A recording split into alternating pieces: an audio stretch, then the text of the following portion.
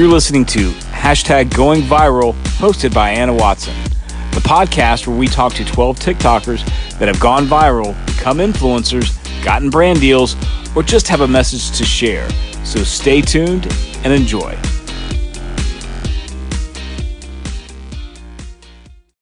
Hello. Thank you for listening to hashtag Going Viral. I'm your host, Anna Watson. Welcome back to our second episode of our second mini-series, Ones to Buy Into, where we talk to people who use TikTok as a promotional platform to find out what works and sometimes what doesn't. Our second guest, Davis Barlow, started and ran a TikTok on behalf of the Piedmont University Athletic Department. Let's see what he has to share.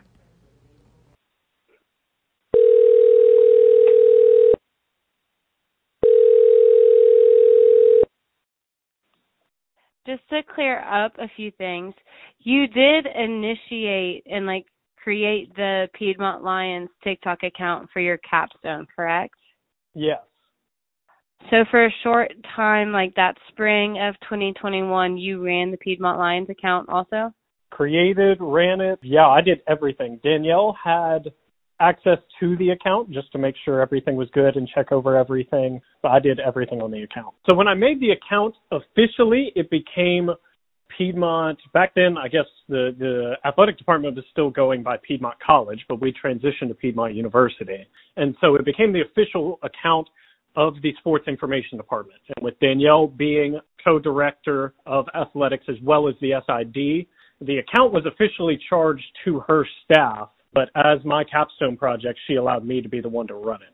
So tell me a little bit about the project. What all did it entail? What was its purpose? So the purpose was really to be able to show off Piedmont athletics and show everything that we do, and kind of make the D3 athletes feel appreciated and similar to how some of those big D1 programs are able to run social media accounts. And so it was really student based. It was a lot of the project was working with the student athletes, having them do the popular trends, kind of showing off what they were doing. And then a lot of the coaches really enjoyed it because it became a recruiting tool. And when we were able to show off the team's performance and success on the fields, while also showcasing that the teams also like to have a little fun behind the scenes. And what other types of content did you create with the student athletes other than just, what was trending at the time?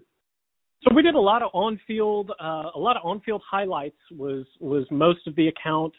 Of course, we stuck to the trends of what was popular. I also got to know a lot of the student athletes. It was a way to feel a little bit more personal with the players, and especially to a lot of people that were watching. A couple TikToks did really well, where you kind of just realize that, these student athletes are very talented.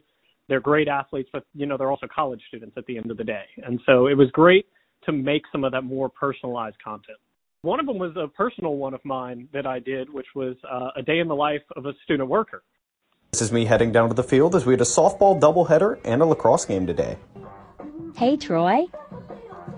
I'm on video for both of the softball games. Shout out Coach Terry Martin for letting me film on the field.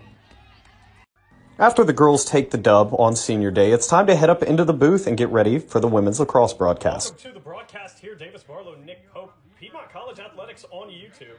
After the women win the USA Southwest Championship, it's time to break down the field. There's me taking the American flag back to the setup.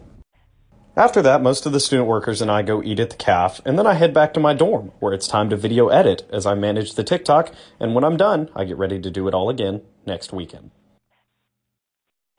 And so I kind of did everything for my day, from waking up to going to eat with all the athletes before they went to their games, headed down to the field to do setup.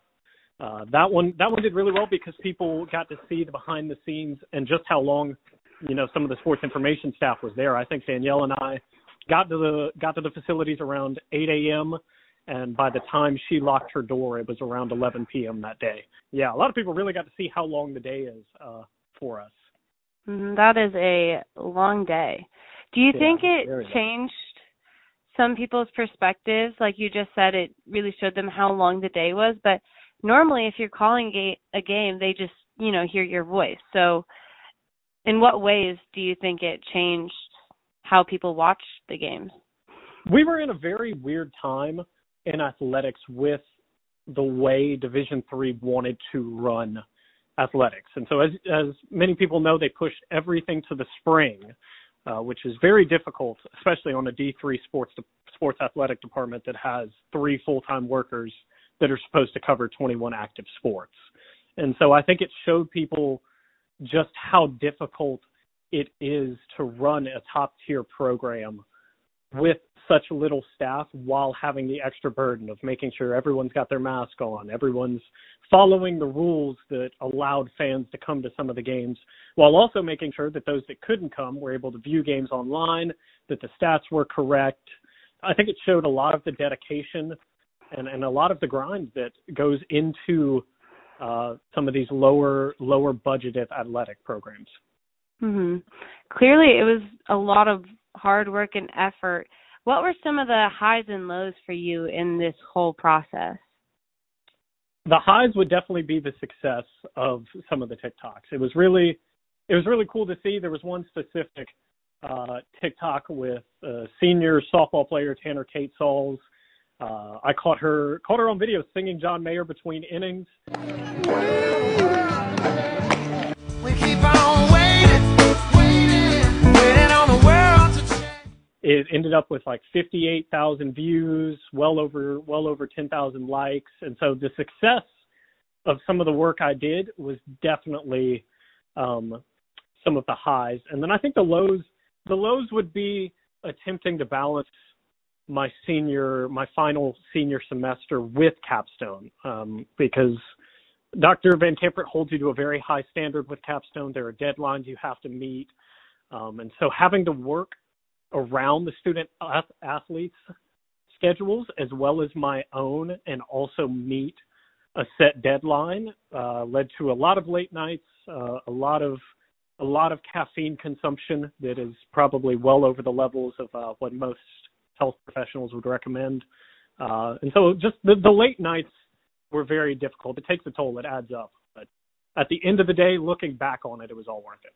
This was a whole new journey you had to go through at this time. What was essential for you to make sure that this project did well?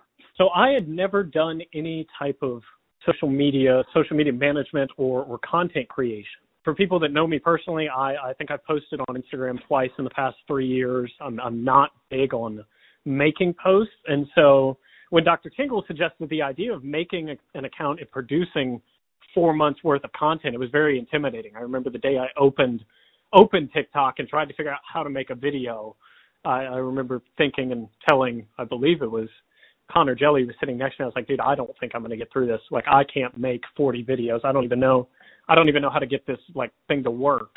And so it was very intimidating at the time, jumping into a new realm like that. But something Professor Jackson told us when she first got to Piedmont is there's no such thing as too much film. And so I remember every time I went out to film, either it be a game, a practice, or anything, I always made sure that my camera was charged to 100%, and I did my best to keep it running no matter what, whether it was team huddles, whether it was the players just goofing off, warming up, whether it was actually filming the game. No moment, even when I was filming, whether the moment seemed big or small, I tried my best to keep the camera on, because when I went back and edited, a lot of the times the moments I thought I really did a good job of capturing didn't come out as well as I was hoping, but some of the moments where I kind of just left the camera on turned out to be really well. Those shots of extra film turned out to be some of the biggest lifesavers for me as far as finishing videos. I feel like I've definitely been in that position where you think you get an incredible shot and it's just not what you thought it would be. I've had that moment on the field too, you know, like you make a one-handed catch you had to jump for and you feel unbeatable, and then you watch the film again and you're like 2 inches off the ground. Yeah, it was a very surreal feeling, especially the pandemic made it worse. Obviously, some of the coaches were a little bit more strict about how close I could get to the athletes and whether or not I could be on floor level, it was a learning experience for me. It really embodied the no such thing as too much film. When all the student athletes and I imagine their families and other, just fans of Piedmont athletics. One, how did you tell them about the TikTok? How did you communicate that it was new and it was there for them? But what was their response too when they saw it? That was one of the nice things about the project, being able to work with the sports information department, was any press releases that I wrote, Danielle was able to put onto the website for me.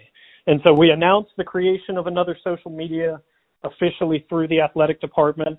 And honestly, it was great to see the response from the students. I waited to announce it.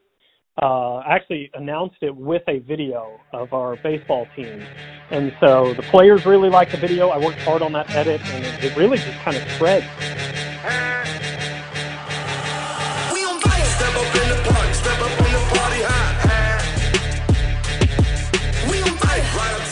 I think I posted that video probably around 10 p.m. at night, and I think I woke up the next morning with about 120 followers and a bunch of likes. So really the students took very well to it. You can see the amount of shares a video gets on TikTok, and the students did a great job of spreading the post really beyond what I could reach or beyond what the athletic department could reach. So I had parents who would come up to me at games and be like, "Hey, are you the one making the TikTok content? Is that what this video's for?" And it was really great. A lot of them were very appreciative of some of the different angles. Again, it's difficult with a Division III budget to produce quality, top-tier content and broadcasts. We're very limited by what we can do. And so a lot of what happens for those who can't get there on game day can only be seen from one angle, and specifically on the Walker Athletic Complex. It's very difficult based on where the camera's placed to see some of that action up close and personal. And so for me to be able to provide another behind-the-scenes angle that they weren't able to see at home, a lot of people really enjoyed that. I know you mentioned how difficult it can be for a smaller B3 production team to run various productions. I know that in broadcasting, one of your coworkers, Nick Pope, actually it was, now that I'm thinking of it, it was you and Nick Pope who had to learn the game to broadcast the game. And a lot of the fans and families and other people watching the games and fans had the same reactions about like, wow, it's finally happening. Wow, like I can see this without just going to the game. How do you think those two scenarios relate in this? Yeah, it's a very difficult process, specifically learning women's lacrosse and volleyball were very difficult for me personally. I'd never watched either of those two sports very, very much, and so learning a lot of the terminology behind them took a lot of behind-the-scenes effort. I remember me and Nick Pope sitting in his room. We watched an Olympic volleyball match all the way through to try to understand what was happening, and so it was a real learning curve, but it was something that we wanted to do as broadcasters. Was we wanted every fan and every parent at home to have the opportunity to hear their child's game. And so it just didn't feel right for us to do certain games and not others. And really, a lot of parents were very thankful for that. I mean, Caitlin Smith's grandmother made us cookies. Sydney Krause's parents made us a senior day sign to go along with the women's soccer team. And so the fans were very, very thankful for our effort to bring their kids' games to life. And, not everyone is going to take everything positively. So were there any core negative reactions, and how did you deal with those? I vividly remember there were two negative reactions that stick out in my mind from Piedmont. One of them was from a player. My sophomore year of college, I worked with Nate Royce, who did the broadcast before me. Great broadcaster. I think he's working at a radio station in Gainesville now. But we had called a women's soccer game, and it was a Piedmont win, and it'd gone a little bit rougher than some of the girls would have liked. And one girl particularly was having a pretty rough day.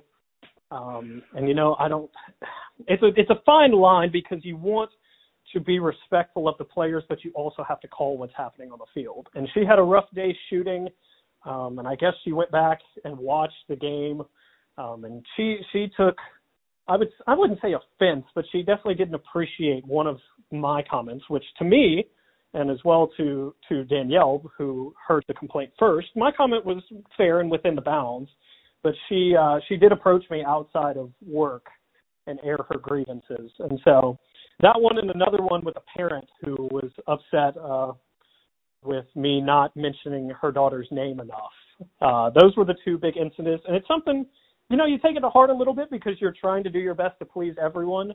But it helps when your bosses tell you if you are still within the lines and correct. Yeah, absolutely. Having a support system can be very, very beneficial, especially for like mental health and not second guessing, your work and having the confidence to continue and like not be scared to make calls. Yeah, definitely. What made TikTok your ideal outlet and not YouTube for this project? It really came down to what's popular right now. And with the way social media is trending and the way today's society is trending, everyone wants that short-term, immediate fulfillment. And so long-form media, as in YouTube, short films, movies, just isn't what everyone's looking for right now. TikTok is anywhere from 0 to 60 seconds of very quick hit media. The algorithm provides you a real chance to actually get in front of an audience. YouTube is very difficult to get the views without having a big following. And so TikTok, to me, for the fact that everyone wants instant gratification, made it the easiest outlet to attempt to reach as many people as possible. What about TikTok gives it that real chance to get in front of an audience specifically? Yeah, so that came specifically when I first started the research on the project. The back-end algorithm of TikTok it's actually a very complex creation to where even the amount of time you spend on a video, whether you like or comment, you don't even have to do that, to where the algorithm will actually take the kinds of videos that you've watched, whether you have content that's similar or hashtags that are similar. It'll almost generate your custom feed. No individual's feed anywhere in the world is exactly the same. It's all tailored to you in some form or fashion. And so to me, with sports and collegiate sports being such a large market, I knew that if I could get those videos on those people's feeds, that I would have that reoccurring and attention grabbing from that 0 to 60 second video to where I would be able to generate the views that I was looking for. Awesome. Thank you so much, Davis. I really appreciate you coming and talking.